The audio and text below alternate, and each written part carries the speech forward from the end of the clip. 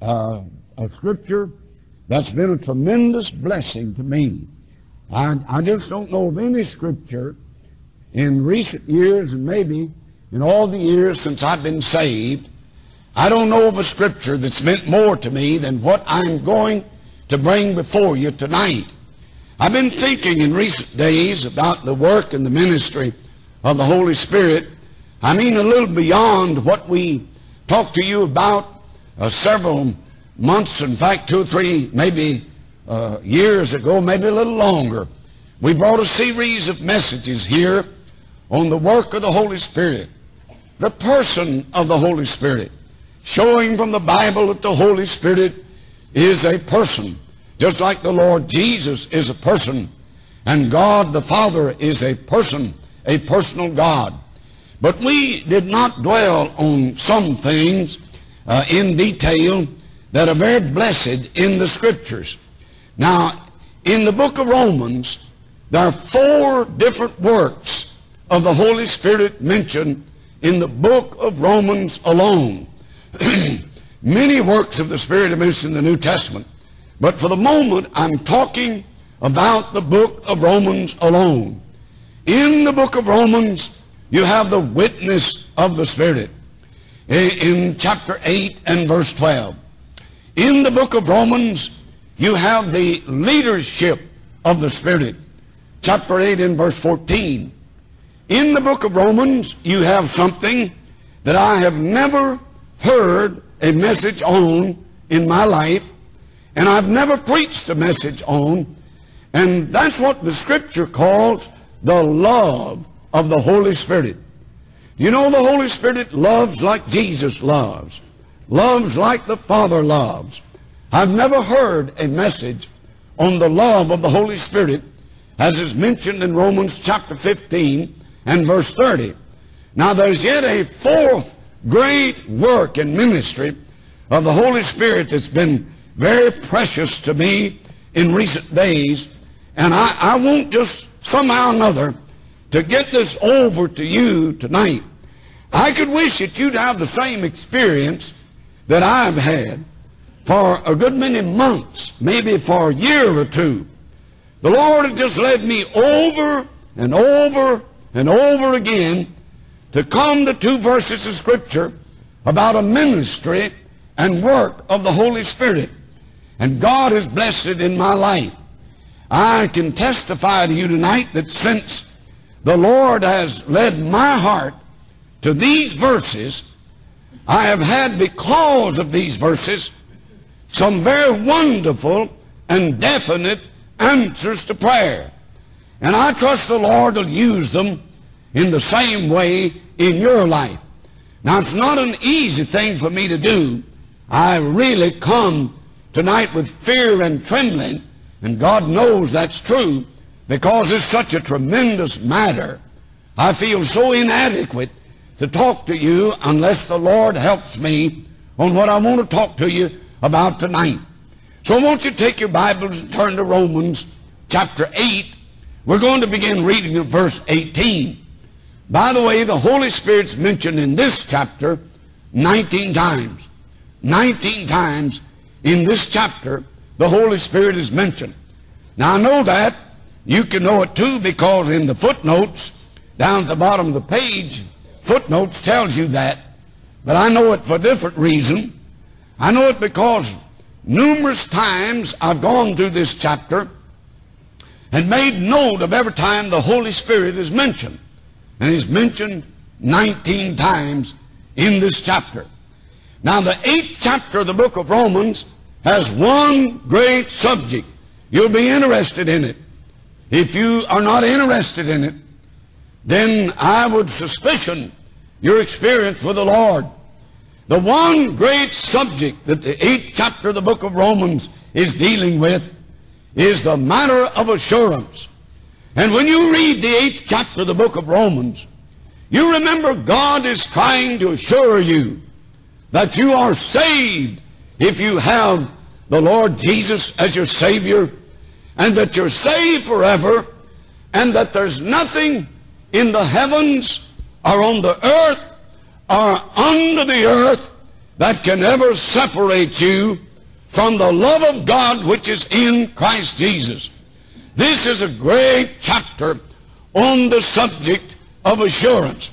All the whole chapter is to assure you that if you're saved tonight, you'll be saved 1,000 years from tonight, and you're saved for all eternity. It's a great chapter on assurance. Now let's begin reading verse 18, and you just pray, please. I'm just begging you to pray that the Lord will take this scripture and use it and bless it to your heart. It is so tremendously important. I might mention before you even read the scripture, you know Satan has attacked all Christians and all churches anywhere in the world. And Satan attacks a Christian and churches in different ways. And I'll not enumerate those ways. It appears to me that Satan has attacked this church in recent months in the matter of physical illness. I know all things work together for good, but some of our people whom we love and who have such an important part in the work of God, numerous ones in this church family have been stricken and smitten with serious illnesses in recent months. I do not know that it's purely an attack of the devil, but I know Satan knows every way in the world to come at a church and to come at a Christian and to come at me and you. But I know something else tonight. I know there's a remedy for it. And I'm talking about the matter of prayer. The Bible says, resist the devil and he'll flee from you. And I want us to see something tonight I believe will help us in all these things that we experience as we go through our life on this earth. Now verse 18 of the 8th chapter of the book of Romans. For I reckon that the sufferings of this present time are not worthy to be compared with the glory which shall be revealed in us. For the earnest expectation of the creature waiteth for the manifestation of the sons of God. For the creature was made subject to vanity, not willingly, but by reason of him who hath subjected the same in hope. Because the creature itself also shall be delivered from the bondage of corruption into the glorious liberty of the children of God. Now, I want you to notice that beginning here in the next 5 or 6 verses or so that I shall read, you find the word groan 3 times, used by 3, coming from 3 different sources. The word groan or groaneth is used 3 times. For we know that the whole creation groaneth and travaileth in pain together until now. And not only they, but ourselves also, which have the first fruits of the Spirit, even we ourselves groan within ourselves, waiting for the adoption, to wit, the redemption of the body. You see, that's something that hasn't happened to you yet. You haven't experienced the redemption of the body. You're saved, of course, saved eternally, completely saved. As Dr. Hudson said, someone said, really saved. You are really saved, but you've not yet experienced the redemption of the body. So this verse says, waiting for the redemption of the body. For we're saved by hope. But hope that is seen is not hope. For what a man seeth, why doth he yet hope for? But if we hope for that we see not, then do we with patience wait for it. Likewise the Spirit also helpeth our infirmities. For we know not what we should pray for as we ought, but the Spirit itself maketh intercession for us with groanings which cannot be uttered. But he that searcheth the hearts knoweth what is the mind of the Spirit, because he maketh intercession for the saints according to the will of God. Now let me reread the two verses which are our text tonight, and if I had a subject tonight, it would be this: the intercession of the Holy Spirit. You say, now, preacher, that's too far-fetched, and that's beyond me. I don't want to think about it. No, I want to encourage you tonight that the Lord has something for you here. If you're born again, child of God, the Lord has something for you in these verses, which is one of the most precious things I've ever found in the Bible. I want to read verses 26 and 27 again. Likewise the Spirit also helpeth our infirmities. For we know not what we should pray for as we ought, but the Spirit itself maketh intercession for us with groanings. Here's the third time the word is used: with groanings which cannot be uttered. And he that searcheth the hearts knoweth what is the mind of the Spirit, because he maketh intercession for the saints according to the will of God. I would like to remind you tonight that you have an advocate in heaven before I deal with an advocate that you have on earth. This Bible plainly teaches that right now, this very moment, while you're sitting in this church, you're represented at the throne of God in heaven in glory tonight. In 2 John chapter 2, we read, my little children, these things write I unto you, that you sin not. But if any man sin, we have an advocate, an intercessor, even the Lord Jesus Christ. So we have an intercessor at the throne tonight. Now when I think of that subject, that great subject, that great truth, that yonder at the throne of God in heaven tonight, there is one who represents Tom Malone. When I think of that great truth, it's very difficult for me to confine my remarks about that great truth. You see, for one thing, when God the Father looks upon you and I tonight as saved people, He sees us in Jesus Christ. And you have tonight what Bible students call, you have a perfect standing in the eyes of the Lord. For when God looks upon you tonight through His Son at the throne, He sees you robed in the righteousness of Christ and sees you in perfect standing with the Father. That's a wonderful thing. Now you stay to something else. I'm talking about your standing with the Father. You have an advocate at the throne in heaven tonight. But you know the thing many people do not think about is that you have an advocate just like the advocate at the throne. You have an advocate or an intercessor right down here on this earth who indwells your body, even the Holy Spirit of God. Now the scripture I read tonight, and please just think and pray with me for a few minutes. The scripture I read tonight started out with this word, likewise the Spirit also helpeth our infirmities. Now if you'd get a letter from somebody and it'd say, Dear Tom, likewise I plan to come to see you on September the 3rd. You'd look at that letter and you'd say, what in the world did anyone start off a letter saying, likewise, I'm coming to see you on September the 3rd.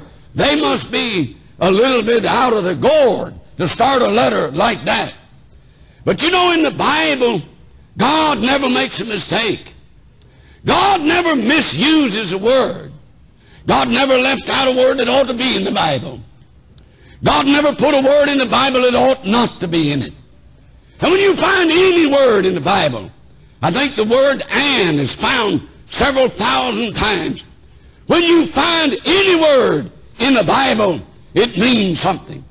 Now this passage of Scripture starts off with, likewise, the Spirit also helpeth our infirmities. You see what God is doing? He's pointing us back to something and connecting this great truth to something He's already talked about. He's already been talking in this chapter on the subject of assurance. He is talking about our hope. He's talking about the redemption of our bodies. And like I've said to you folks here in this church many, many times, when you got saved, nothing happened to your flesh. That which is born of the flesh is flesh. When you got saved, you were still left with an old fleshly body. But thank God He encourages us about it. He tells us one day we're going to experience what the Bible calls the redemption of the body. That is, even the body, when the Lord comes, the body is going to be saved. We'll have a perfect body. It'll not be subject to anything adverse. It'll not be subject to fatigue. It'll not be subject to infirmities. It'll not be subject to disease. There'll be nothing wrong with it, for we shall see Him as He is and be made like Him, the Bible says, the redemption of the body. Now the Lord's talked about that, and He said, take hope. Take hope someday you're going to have a perfect body. Like I heard a preacher say, he'd like to put a sign on him, and on that sign say, still under construction. Because that would be true of every Christian. You're still under construction. Oh, saved, saved forever. Just as saved in a sense as you'll ever be, but you're still under construction. The Lord is still dealing with you, still working with you. You're still under construction, and someday you're going to be just like Christ. I heard another person say one time, he'd like to put some writing on himself and have it read like this: don't criticize me as I am, for God is still working with me. And that would be appropriate for every Christian in this room tonight. God is still working with you. And one day, this chapter teaches us, one day we're going to have the redemption of the body. And God says, take hope while you live in this fleshly body. Take hope, for one day you'll have a perfect body, a body like the spiritual, real body of our Lord. But now notice he says, likewise. He said, I've got something else for you. Not only take hope that one day you're going to have a new body. Likewise, the Spirit also helpeth our infirmities. I'm told the word is really not plural, but singular. Likewise, the Spirit also helpeth our infirmities, for we know not how we should pray as we ought. Now, notice something. You know, there's some people in the Bible that didn't know how to pray. Or you say, yeah, some old backslidden Christian or somebody that didn't live close to the Lord. No, you're absolutely mistaken. They're some of the greatest people that you'll ever read of on the pages of God's holy word who really didn't know how to pray. Oh, they prayed and got answers to their prayers, but they didn't always know what to pray. Like this verse says, the Holy Spirit helpeth our infirmities, for we know not what we should pray for as we ought. And some of the greatest people in the Bible didn't know just exactly what to ask God for. Let me give you an illustration. You take in the Old Testament, now there's no greater man ever lived than Moses. I mean, Moses walked with God and went into the presence of God until his face shined. Moses was so close to God as a man could ever possibly be. But one day Moses prayed, and I'm going to take the liberty tonight to read his prayer and show you he didn't know what to ask God for in his prayer. In this prayer, Moses said, "And I besought the Lord at that time, saying, O Lord God, thou hast begun to show thy servant thy greatness and thy mighty hand. For what God is there in heaven and in earth that can do according to thy works and according to thy might? I pray thee." Now listen, Moses, this great man, is praying, but he doesn't know what to pray for. He said, "I pray thee, let me go over and see the good land that is beyond Jordan, that goodly mountain in Lebanon." He prayed that prayer. This godly, spiritual man, upon whose face the glory of God came, said, "Oh Lord, I pray thee, let me see the land of milk and honey." Here's God's response. "But the Lord was wroth with me for your sakes, would not hear me. And the Lord said unto me, Let it suffice thee. Speak no more unto me of this matter." Then God went on and told Moses, "You get up into Mount Pisgah, and there you're going to die. No man will ever know where you're buried. The angels of God buried him." But Moses said, "I pray thee, Lord, let me see the land of milk and honey. Let me go over into the land of Jordan." God said, "You're not going over. Not only that, don't you pray that prayer anymore. I've heard enough. Let it suffice thee. Pray no more about going into the land of Canaan across the Jordan, because your prayer is not going to be answered." What I'm saying to you, there was a man who lived in this infirm, enfeebled body like you do tonight, who didn't know how to pray, and one of the greatest men of God that ever lived. Let me give you another illustration. And you know, this is to me is a tremendous lesson. You know, one day the Bible says Paul had a thorn in the flesh. I do not know what it was. I do not know that God wants us to know what it was. Some folks believe it was very, very poor eyesight. Because he said on one occasion, "You see how large a hand I've written unto you," like he could not see well enough to write small. And on another occasion he said, "I know you would have plucked out your eyes and given them to me." See, Paul was beaten so many times. Why, he stoned one time, and when they stoned people, in Bible times, they stoned them until there'd be a whole pile of stones on them. They'd break their bones and crack their heads, and just they'd destroy them, and they'd break them, and they'd bleed. And Paul one time at Lystra was stoned and left for dead. They stoned him and they were satisfied. We've killed him. And you can't go through that kind of a beating and look the same. He said several times, "I was beaten with rods, 39 stripes, with a Roman cat of 9 tails." That's what Jesus was scourged with. He was slapped and scoffed. He was beaten and put in jail. Many times for hours, he said he lay in the deep of shipwreck and storm at sea. And nobody knows what this thorn in the flesh was. Paul said it was a messenger of Satan to buffet me. And notice what he did. He said, "I besought the Lord thrice."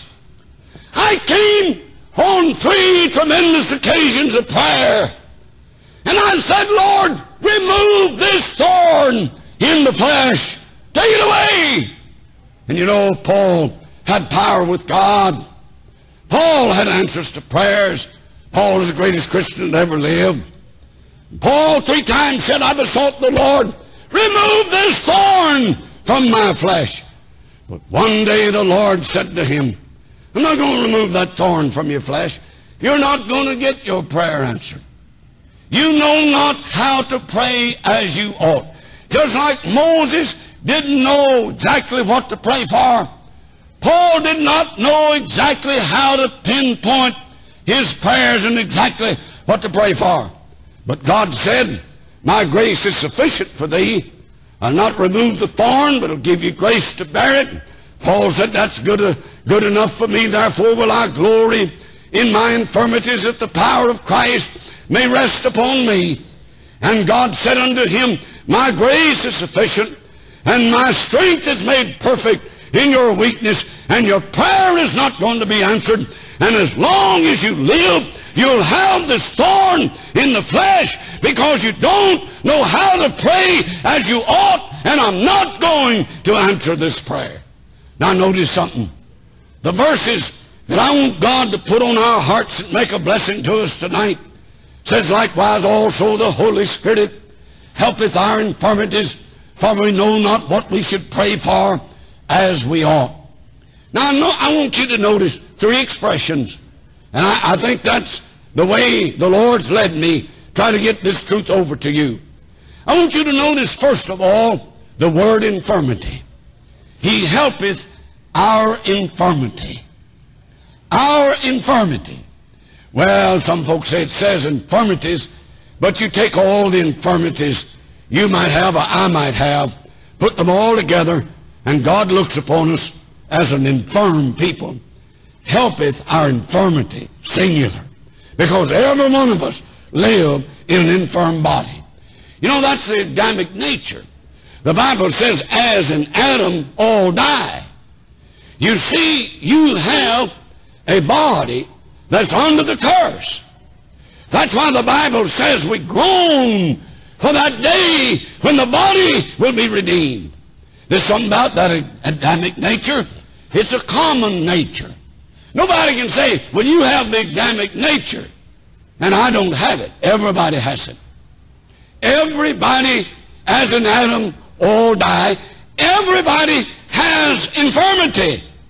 I don't know what it might mean in your particular case, but God says every one of us live because of this body in a state of infirmity.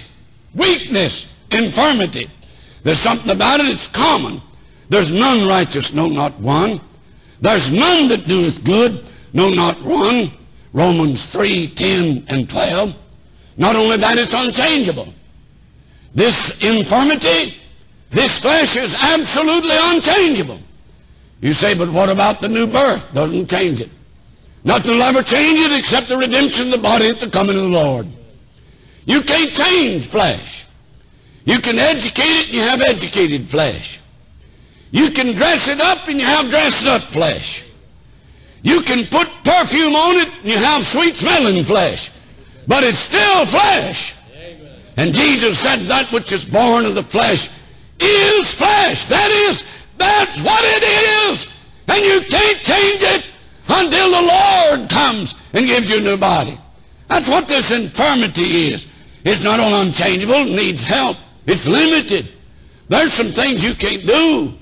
There are some things I don't know how to do. And the Bible says that prayer is one of them wherein in many instances we don't even know what to ask the Lord for. We don't know how to pinpoint a prayer and say, now, Heavenly Father, this is exactly what I need. But you see, there's a wonderful word here. The Spirit Himself helpeth our infirmity. You know, when Jesus went to home, Mary and Martha, same word is used. Jesus went to home, Mary and Martha. Mary sat at His feet and heard His word. The Lord complimented her very highly. Martha loved Jesus too. Don't ever think Martha didn't love the Lord. You know what don't ever say, well, I want to be like Martha and I never want to be like Mary. Don't say that. Because if everybody did all the time what Martha did, There'd never be a soul saved. Never be any service done. See, Martha did a wonderful thing everybody ought to do. She sat at his feet and heard his word. Jesus said she's chosen that good part which shall never be taken away from her. A wonderful thing. But there was another woman, a sister in that home. She said, I love Jesus. I'm so happy Jesus is in my home. And Lazarus in that home, the brother of these two ladies, really loved the Lord. And Martha said, I love Jesus. I'm so honored Jesus is at my home. And I'm going to cook this meat and this bread and these things. And I'm going to set a table for my Lord and my Savior. And I want his bodily needs to be met. And there's something good about Martha. But Martha said to Jesus, as she watched her sister sit and sit and sit and listen and listen and listen, she said, bid my sister to help me. I need help. That's what she said. And this Bible teaches that when a Christian comes to the throne of grace to pray, he needs a help that's provided in the Word of God. And that wonderful help, same word Martha used, that wonderful help is the inward presence of the Holy Spirit, and not only his inward presence, but his intercession while you pray. Now listen, I don't know about you. We used to have a quartet here, a fellow in that quartet named George Younce. If anything really blessed him, George said, I declare that just knocks my hat in the creek. And I want to tell you, here's something knocks my hat in the creek. And that is that when I come to pray, there's one right here, right now, inside, who groans and intercedes with me in prayer. And he thinks that sometimes he must say, Father, that's not what he needs. And he's in infirmity. And by the way, don't you think now, all you old folks are in infirmity. That's not what the Bible's saying. You 18-year-old Christian, you have the same infirmity everybody has. And the Holy Spirit intercedes our case. That's the second. The first word was infirmity. The second is intercession. And now listen, who knows you better than he does? No one. Your wife does not know you as well. Your husband does not know you as well as he knows you. You know, Jesus said, I will send you another comforter, and he will abide with you forever. Even the Spirit of truth, whom the world cannot receive, because the world does not, seeth him not, neither knows him, but you know him, because he dwelleth with you and shall be in you. And when you became a Christian, the Holy Spirit made your body his temple. And he's going to live there. Well, how long? Jesus said, I'll send you another comforter, and he will abide with you forever. I believe if the Lord tarries, and some of us in this room go the way of all the earth, I believe in that old dead little old tent in which my spirit and soul has lived. The Holy Spirit will keep watch over it until the Lord comes, because Jesus said he will abide with you forever. He will never leave a child of God. There's just no way, dear friend, that you're going to ever lose your soul if you've been born again. But the wonderful thing about this Holy Spirit, Jesus said, he shall be in you. And he knows us better. There's no one knows you like the Holy Spirit. You see, 24 hours a day, he knows every thought that you think. 24 hours a day, he hears every word you utter. 24 hours a day, he knows every motive you have. No one knows you like the Holy Spirit knows you. No one. Dearest friend, closest relative, husband and wife, mother or father, no one knows you like the Holy Spirit does. And the Bible says, this is a blessed thing to me, that He maketh intercession for us with groanings. Third time the word's used in this passage. With groanings which cannot be uttered. Say, preacher, what does that mean? Groanings which cannot be uttered. It means groanings which cannot be verbalized, put into words. And it's this wonderful picture. I want you to see it. When you kneel to pray as a Christian, the Holy Spirit is laboring in intercession for you as you pray. And it's with such travail of soul that the Holy Spirit intercedes. That is, His groanings cannot be put into words. Oh, isn't that wonderful? That when you pray, the Holy Spirit groans. Now, I mentioned already, all of creation's groaning. Every rose with a thorn is growing for the day when there be no thorns. The whole world is one great sigh, waiting for the day when there be a new heaven and a new earth.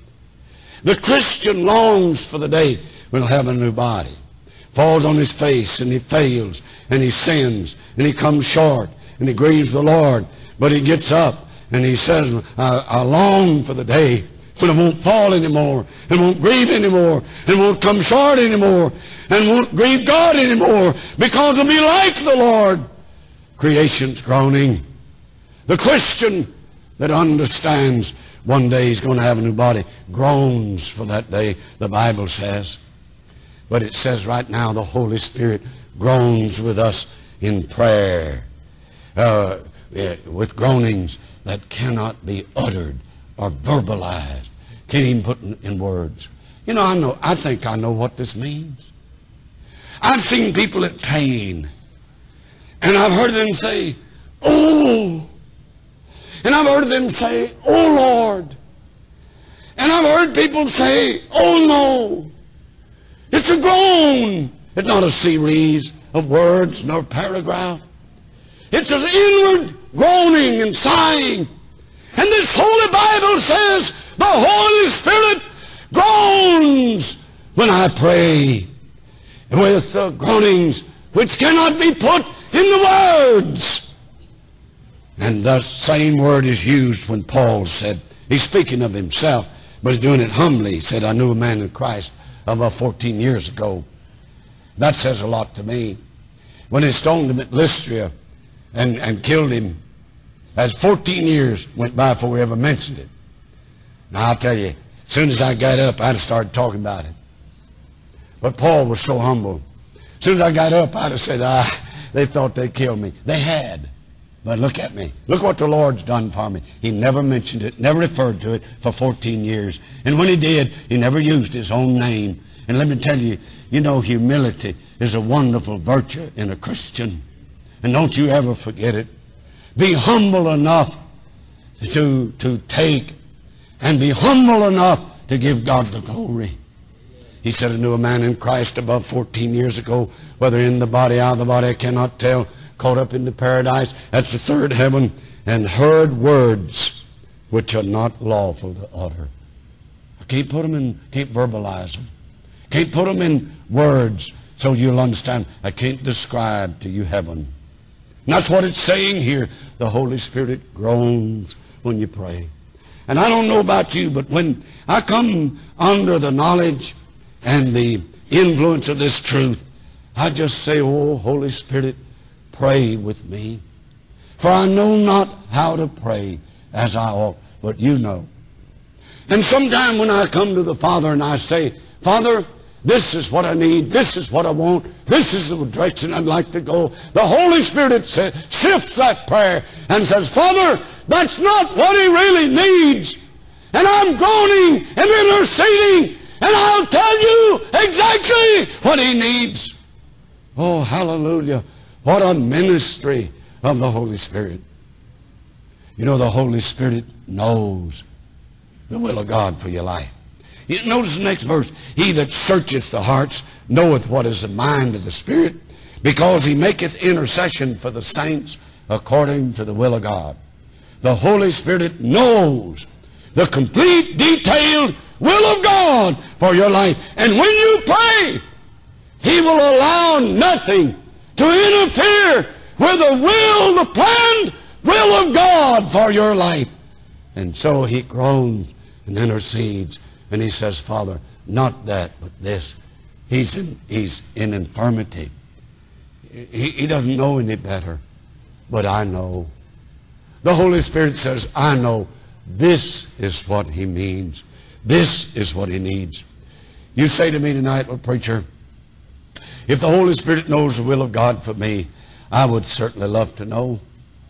I believe the Bible tells you how you can know. Paul said, I beseech you, brethren, by the mercies of God, that you present your bodies a living sacrifice, wholly acceptable unto God, which is your reasonable service. Be not conformed to this world, but be ye transformed by the renewing of your mind, that you may prove or determine or know what is the good and acceptable and perfect will of God. You know, I just praise the Lord tonight that when I get down to pray, and there's some things, you know, there's no doubt when I pray. No doubt. There can't be any doubt, because the Word verifies my prayer. There's some things, there's no doubt but what it's right. And it's the thing God wants to do. I just thank God to get down to pray. I have a prayer partner. Oh, the Holy Spirit is my prayer partner and intercedes with me every time I pray. Lord's given me a sweet experience with these verses. And I found myself the last few years, I guess, just turning in the Bible to Romans 8, 26, 27. Reading it. Devil tried to keep me from memorizing it. And I'm not boasting, but I can do pretty good at memorizing a verse of Scripture.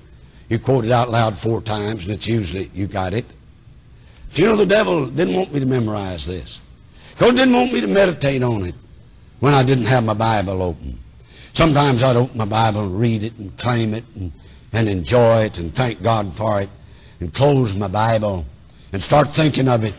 And old Satan would attack me on it, and I just have to open the Bible, turn to it, read it again. And I want to tell you, the old devil never wants you to come under the domination of the truth that there's an intercessor in your body tonight. That when you kneel to pray, he says, Father, I'm going to sift this prayer until the right thing comes to the throne of grace. For I know Him, and I know your will for Him, and I'm going to intercede for Him when He prays. Shall we pray? Father, I know tonight how much I need this blessed, not just this blessed truth, but this blessed experience. I prayed with many people in my life. I remember the young man I knew many years ago. We'd go out under the trees at night and pray. We prayed with our loved ones. We prayed with our husbands and our wives, our loved ones and our friends, our brothers and sisters in Christ. But Father, I've never experienced anything like praying with the Holy Spirit as a partner. I've never experienced anything so wonderful, and I thank you for it. Now, Lord, bless this truth to the hearts of these people. And I don't know whether I'm praying just right or not, but I'm trying. I hope you'll make it mean as much to each of them as it's meant to me. And Lord, I would ask you tonight that they might see prayers answered as Thou hast permitted me to do since I've laid hold on this wonderful truth. And I've asked the Holy Spirit to join me and to intercede and to groan and travail for me when I came to the altar of prayer. Lord, make it plain, simple, and clear to our hearts. Help us to believe it, receive it, experience it, and live it, and enjoy it until the Lord comes. I pray in your wonderful name. Amen.